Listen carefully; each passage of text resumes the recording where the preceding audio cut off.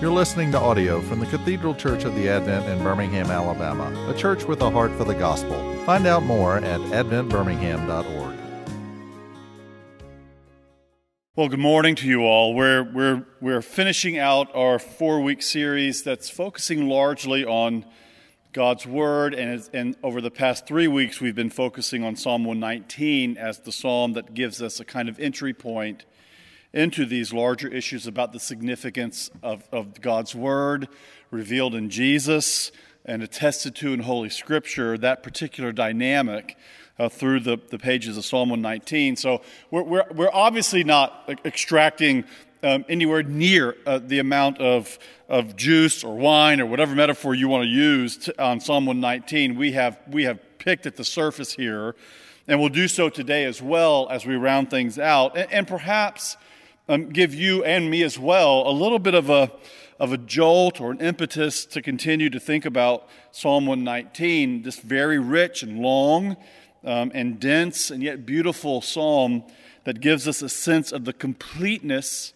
of the maturity of this overarching view of the ways in which a believer, a follower of the Lord Jesus Christ, views the world around them. So let me say a word of prayer, and then I'll give you a simple outline of what my hopes are today as we finish out this series.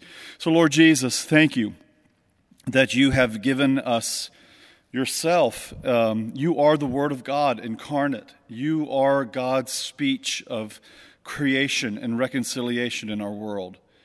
Jesus, you bring healing in your wings, and you have left us, O Lord, your word in the pages of the Old and the New Testaments to shape our minds and our hearts, our prayers and our thoughts toward you. And as we finish out today, I pray that you'll help me as a teacher and those who are listening to think through the dynamics of the text that's before us, and we give you thanks and praise. In Jesus' name, amen.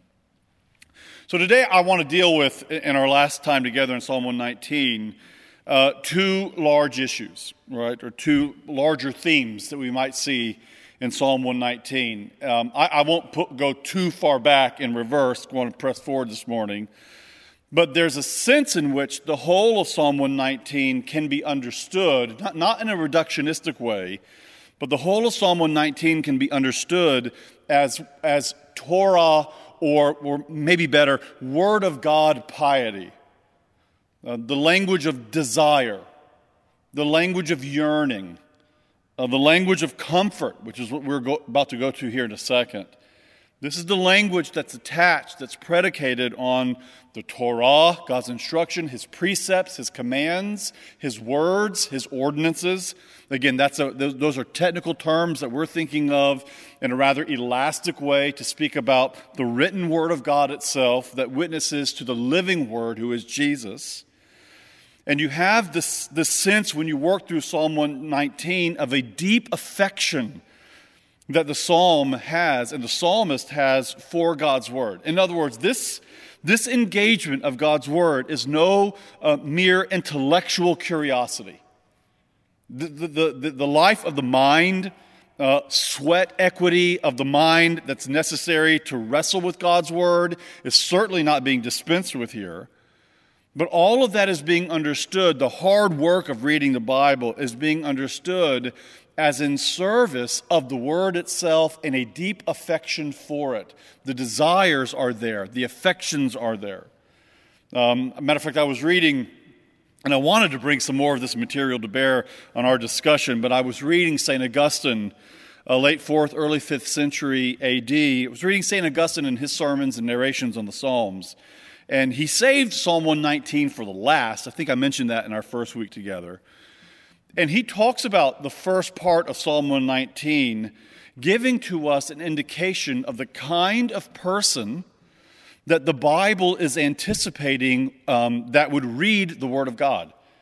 And he says in his own commentary on this, or a sermon on this, that there are those who are interested in reading the Scriptures for the sake of intellectual debate and exchange alone. In other words, they have a kind of intellectual curiosity that's piqued by the Bible and the theological claims that the Bible makes, like that might be piqued by other intellectual interests as well. And Augustine's real quick to say that Psalm 119 shapes for us an understanding of the kind of reader that the Bible is anticipating, and it's not someone that sets their mind to the side, but it is certainly not someone that's driven by pure or mere intellectual curiosities.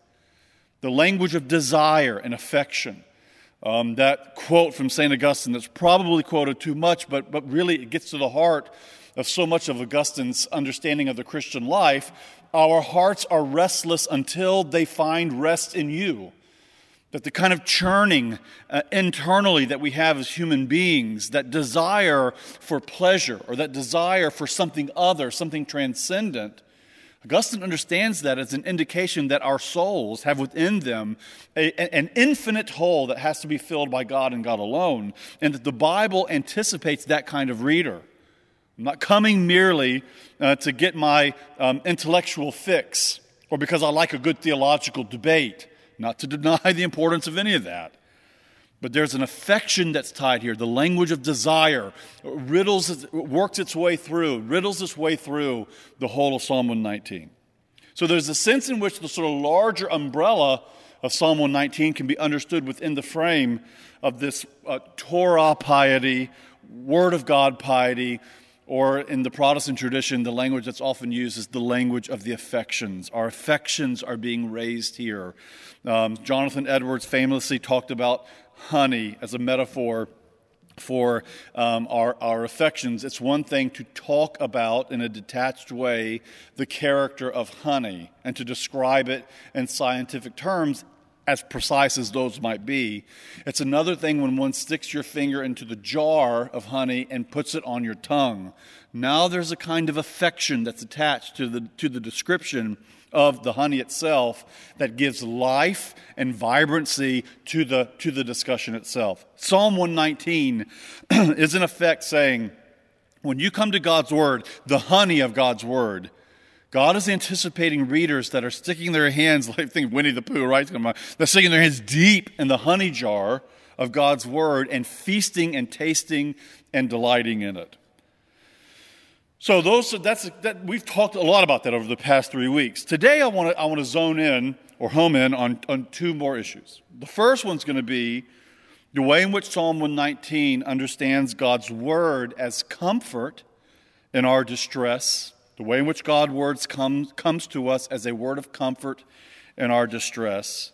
And the last larger point that I want to deal with today is the way in which Psalm 119 identifies God's word as both wonderful and life-giving. The wonderful and life-giving word of God. So first, God's word as comfort in distress. And if you're in your living room or wherever you are and you have a Bible near you, Psalm 119, verses 25 through 32. We're going to look at several sections here in Psalm 119 to let the psalm itself provide for us a grammar or even a thought process about how God's word comes to us as a word of comfort in our moments of distress. And so here in verse 25, let me read this to you, and I'll talk about it as I go along. My soul clings to the dust. That language there already in verse 25 is helping us to understand that the context of the psalmist in this stanza here, the Dalet section, the D section of Psalm 119, that we're understanding this within the framework of the Psalms of lament, the Psalms of distress, of the Psalms of disorientation. My soul is clinging to the dust. My very life is ebbing away. We heard a sermon on Jonah chapter 2 several weeks back where Jonah talks about his soul or his life being expunged from him as he was in the water, which appeared to be on a first-class train ticket toward Sheol, or the land of the dead. He saw his soul going away. So here you see the very essence of the psalmist's life, he says. It's clinging to the dust. So the first line of verse 25 gives us this sense of desperation and distress. My soul is hanging on by a thread, we might say. And what is the psalmist's plea here? Give me life according to your word. One translation says, revive me according to your word. So the psalmist recognizes that he or she is in a moment of distress. And in that distress and disorientation, where does the psalmist turn? The psalmist turns to God in invocation, in prayer, in supplication, and asks a very direct request of the Lord. Lord, give me life. My soul is ebbing away. I'm in the belly of the fish on the way to Sheol land, or the land of the dead, or the land of the pit. I'm clinging here to the dust. Give me life, revive me, bring to life again my own soul according to your word. Let your word do its work. And here we have, right in verse 25 of Psalm 119, a rich biblical theological theme. How does God bring the world from non-being into being? And Martin Heidegger's famous question, why is there something and not nothing? It's one of the questions that probably provoked many of you to never want to take a philosophy class, right? Well, why is there something and not nothing? And the answer that the Bible gives to that very clearly, without any clearing of the throat, is Genesis chapter 1, verses 1, 2, and 3. In the beginning, God created the heavens and the earth. That's why there's something and not nothing, because of God's creative agency. And how does God bring nothingness into somethingness? How does he do that? By the effective power of his word and his spirit. The spirit hovers over the deep, and God speaks his word. And the effective power of God's word is to take that which is disordered and chaotic and to bring order and cosmos to it. God's word brings life. I've been reading with my students at Beeson Divinity School, a theologian by the name of Hans Frey. Kind of hard read for many of us, for all of us really. Now, Hans Frey does a close reading of Matthew, Mark, Luke, and John, and he tries to attend very carefully to the way in which the biblical narratives of the fourfold gospel depict for us the person and work of Jesus Christ. And it's a fascinating read, the way in which he understands the narrative of the Bible, the way the words go in Matthew, Mark, Luke, and John, providing some pressure on our understanding of who Jesus understood himself to be. And just to kind of get to his larger point is when one reads the Gospels carefully, one understands that Jesus' very identity is all wrapped up in the necessity of life itself. He must be.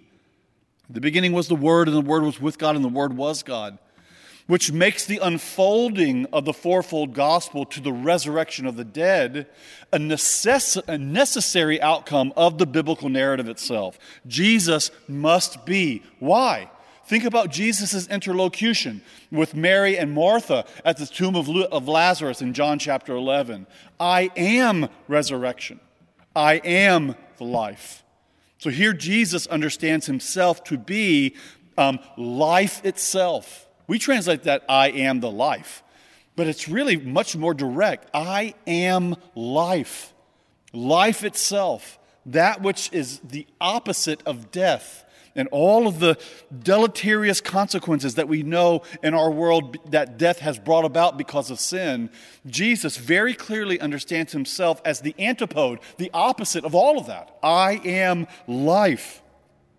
So here you have that language of life in Psalm 119 being identified and predicated on God's word. My soul clings to the dust. I'm experiencing the effects of death in my world and in my life. Even though I'm still living, I'm experiencing the effects of death and sin in my world. Revive me, O Lord, according to your word. Give me life according to your word.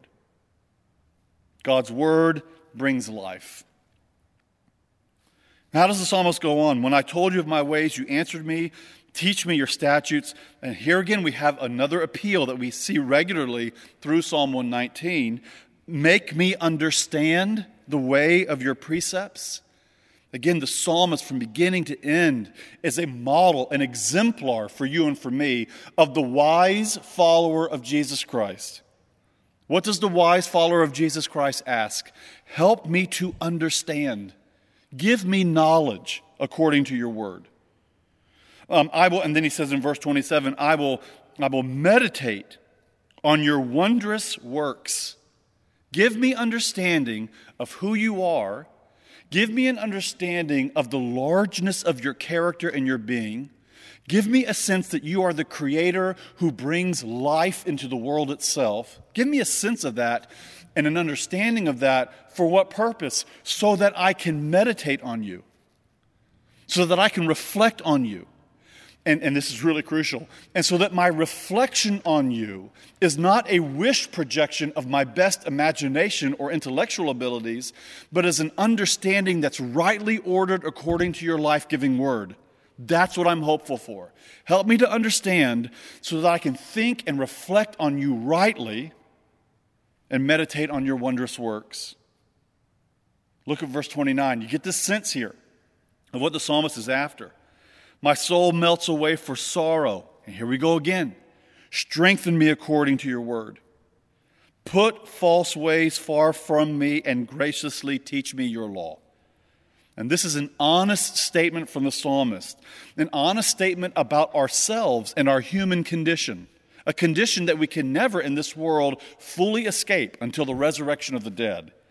And that's this: left to our own devices, false ways, false paths are always before us, and there's always an opportunity to turn left or right and follow those paths. If I find myself on autopilot, left to my own best religious instincts, the psalmist knows this. If I follow my own best instincts, even religiously understood, falseness is before me. The opposite of truth is before me. The only sure location of truth itself is in God, because God is truth, and I have no access to that truth apart from his life-giving word. Put false ways far from me. Graciously teach me your word. Teach me your law. I've chosen the way of faithfulness. I've set your rules before me. I cling to your testimony. This is one of the things I love about Psalm 119, and really the Psalms in general, is that they're not buttoned up. They're not overly sedentary. They're not proper, from a certain kind of cultural or societal, instinctual standpoint. They're desperate. My soul clings. My soul melts. I'm clinging to your testimonies, O Lord. I'm not going to let them go. Don't let me be put to shame. I will run in the way of your commandments when you enlarge my heart. And again, another beautiful confession from the psalmist in verse 32. I cannot run after your teachings, O Lord, according to my own best instincts. You have to enlarge my heart. Open up the capacities of my mind and my affections to run after your truth, your word. We see something very similar in verses 49 through 56, and I realize that I have to kind of kick this into hyperspeed here, but we see something similar in verses 49 through 56. Listen to what he says here, the psalmist. Remember your word to your servant, in which you have made me hope. And we know that the Apostle Paul understands hope and faith as flip sides of the same coin. And what ultimately is faith and hope? Saving faith, true hope. It's a confidence in the promises of God that has been revealed to us in Jesus Christ and the truth of the gospel. That's where I put my faith. And my faith is future-looking because it looks to the future in anticipation that God will make good on his promises. Despite what's going on right now, I believe and I confess that God will make good on his promises, and that's my hope. Remember your word, because it's only in your word that I can base my hope on for the future. And listen to what the psalmist says, this is my comfort in my affliction, that your promises give me, and here's the word again, they give me life. The opposite of your word is darkness and death. The presence of your word in our midst is the means for life. I think about this from the standpoint of Christian faith and existence, even in the life of the church. And I don't want to be reductionistic here. I realize that there are other sort of complicating or at least contributing theological matters that need to be before us as we make our way in the world to live faithfully before God. But I often wonder, and I think about this in confession about myself, we water the grass, or the grass is greenest, I had a friend tell me one time, where we water it. And we're looking for greener grass, and it's as if the psalmist, theologically or pastorally, or what it means to take part in the life of the church itself, And here the psalmist is saying the grass that needs to be watered, and that's the greenest, the most verdant, is the place where God's word is central to our existence.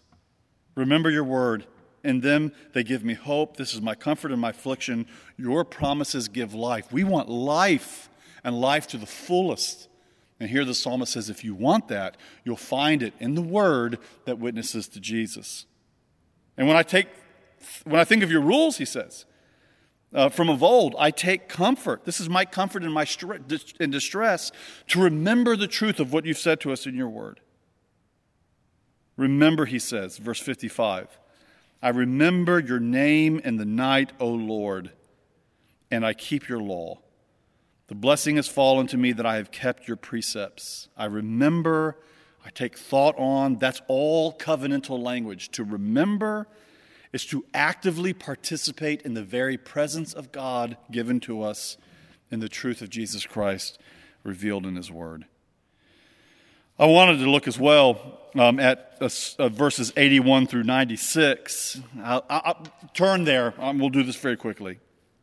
In verse 81, here the psalmist as well is speaking into this understanding of God's word as comfort in our distress. And notice the language again and see if you feel the sense of repetition here. My soul, and here's the language of desire again, longs for your salvation. I hope in your word. Do you hear that? Salvation and God's word are understood as parallel to one another. My soul longs to be saved, to see the very righteousness of God on display and the fact that he saves and redeems his people from their enemies, namely the enemy of sin and death. That's where the whole of the Bible goes. God wins over sin and death. It's his salvation. Well, how do I know that that's true? And where do I place my hope and confidence in if those claims are to be made? Answer, I hope in your word. It's God's word that again and again reinforces for us the truth of God's revealed salvation in Jesus. My soul longs to be delivered. I hope in your word. My eyes long for your promise. I ask, when will you comfort me? For I've become like a wineskin in the smoke. What a great metaphor. Apparently wineskins were hung in smoke to help the fermentation process a little bit, much like we might put a wine bottle in a cellar or maybe on top of a mantle, so it would come to drinkability a little bit more soon. So here you have the psalmist saying, I become like a wineskin in the smoke, yet I have not forgotten your statutes. How long must your servant endure? When will you judge those who persecute me? The insolent have dug pitfalls for me. They do not live according to your law. All your commandments are sure. They persecute me with falsehood. Help me. Do you get the sense again of distress and disorientation that the psalmist feels? I'm like smoke. I'm like a wineskin hanging in the smoke. There's falseness all around me. Everywhere I look, I don't know where I can lean on hard for the truth or something that's secure and not moving. And here he says, I live according to your word. Help me. Verse 89, I love this, it's beautiful. Forever, O Lord, your word is firmly fixed in the heavens. So if you compare and contrast verse 89 with some of the claims about the insolent or the proud or the wicked that are surrounding the psalmist, they're surrounding him like smoke, nowhere to settle confidently in the midst of all of this, the cacophony of options that are before us. But verse 89, what's the opposite of that? Where's stability? Where's stillness? Forever, O Lord, your word is firmly fixed in the heavens. Your faithfulness endures to all generations. You establish the earth, and it stands fast. By your appointment they stand this day, for all things are your servants. If your law had not been my delight, I would have perished in my affliction. I mean, think about the pathos of that. If it wasn't your word that had been my delight, that which energized my soul and gave me life, if it wasn't for your promises, O God, then I would have perished in my affliction. I'll never forget your words, for by them, and here you see the psalmist saying it again, you have given me life. And listen to this beautiful confession, I am yours, save me. For I've sought your precepts. The wicked lie in wait to destroy me. Look at verse 97. Oh, how I love your word, how I love your law. So we see here that God's word is God's delight. Is the psalmist's delight. And the last thing I want to look at with you today is this understanding of God's word as both wonderful and life-giving. We've talked about it quite a bit already, but I wanted to look toward the end of Psalm 119, knowing that it would have taken us a while to get here. But I wanted to look at Psalm 119, verses 129 through 136. Your testimonies are wonderful. Therefore my soul keeps them. Again, this is the language of affection. This is the language of the artist. Your testimonies are wonderful. They're beautiful. The unfolding of your words, they give light. It imparts understanding to those who are simple. I open my mouth and I pant. Why? Because I long for your commandments. And then listen to this beautiful verse that I think we all need to hold on to desperately, because we know that we cannot keep the law. It's beyond our capacity to fulfill the demands of God's law. That's what Jesus has done for us in his life and in his death. And that's what's so beautiful about Psalm 119, verse 132. Turn to me, O God, and be gracious to me, as is your way with those who love your name. Those who love your name, those who worship you, those who turn to you and lift up eyes of desperation to you, O God, you never turn them away. It's impossible for God, in accord with his character, not to be gracious to those who turn to him in faith and repentance. I hold on to your promises, and I'm turning to you again. So what's the reaction to that? If God has to turn, because of his character, must turn to us in graciousness and kindness, then my ways can be steady according to your promise. No iniquity will get dominion over me. Redeem me from oppression. And then listen to the language of the Aaronic blessing. And make your face shine upon your servant, and teach me your statutes. The shining face of God in the Bible is his word.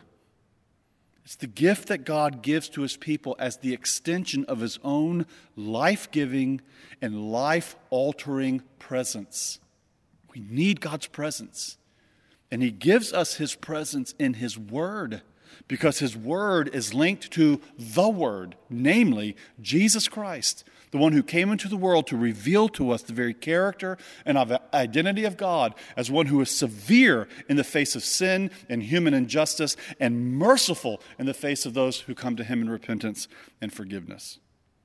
Turn to me and be gracious to me, as is your way with all of those who love your name. So, Father, we ask at the end of these 4 weeks together, we ask, O Lord, in your mercy, that you do that work in our hearts that we cannot generate, but that you would give us a deep love and longing for the truth of your word, because we have a deep and inner longing, Lord, for you, Jesus Christ. Would you help us to believe that your promises are true? Would you let your word, Lord, extend itself through the pages of the Bible to those who might even be listening right now who are in distress and disorientation, no comfort in their life? Would the wonders of your word and the promises of your gospel revealed in these pages here in an Old and a New Testament do a life-giving and life-altering thing in their hearts, O Lord, in their minds and mine as well? We ask you, O Lord, by the power of your Spirit, to bring life where there is death, to bring order where there is internal chaos, and to do so, Lord, by the effective power of your life-giving word that you've given to us in the Bible, and most especially in Jesus Christ. And we ask these things hopefully in the name of Jesus Christ. Amen. You've been listening to audio from the Cathedral Church of the Advent. If you live in Birmingham or find yourself visiting, we hope you will join us at one of our Sunday services. Find out more at adventbirmingham.org.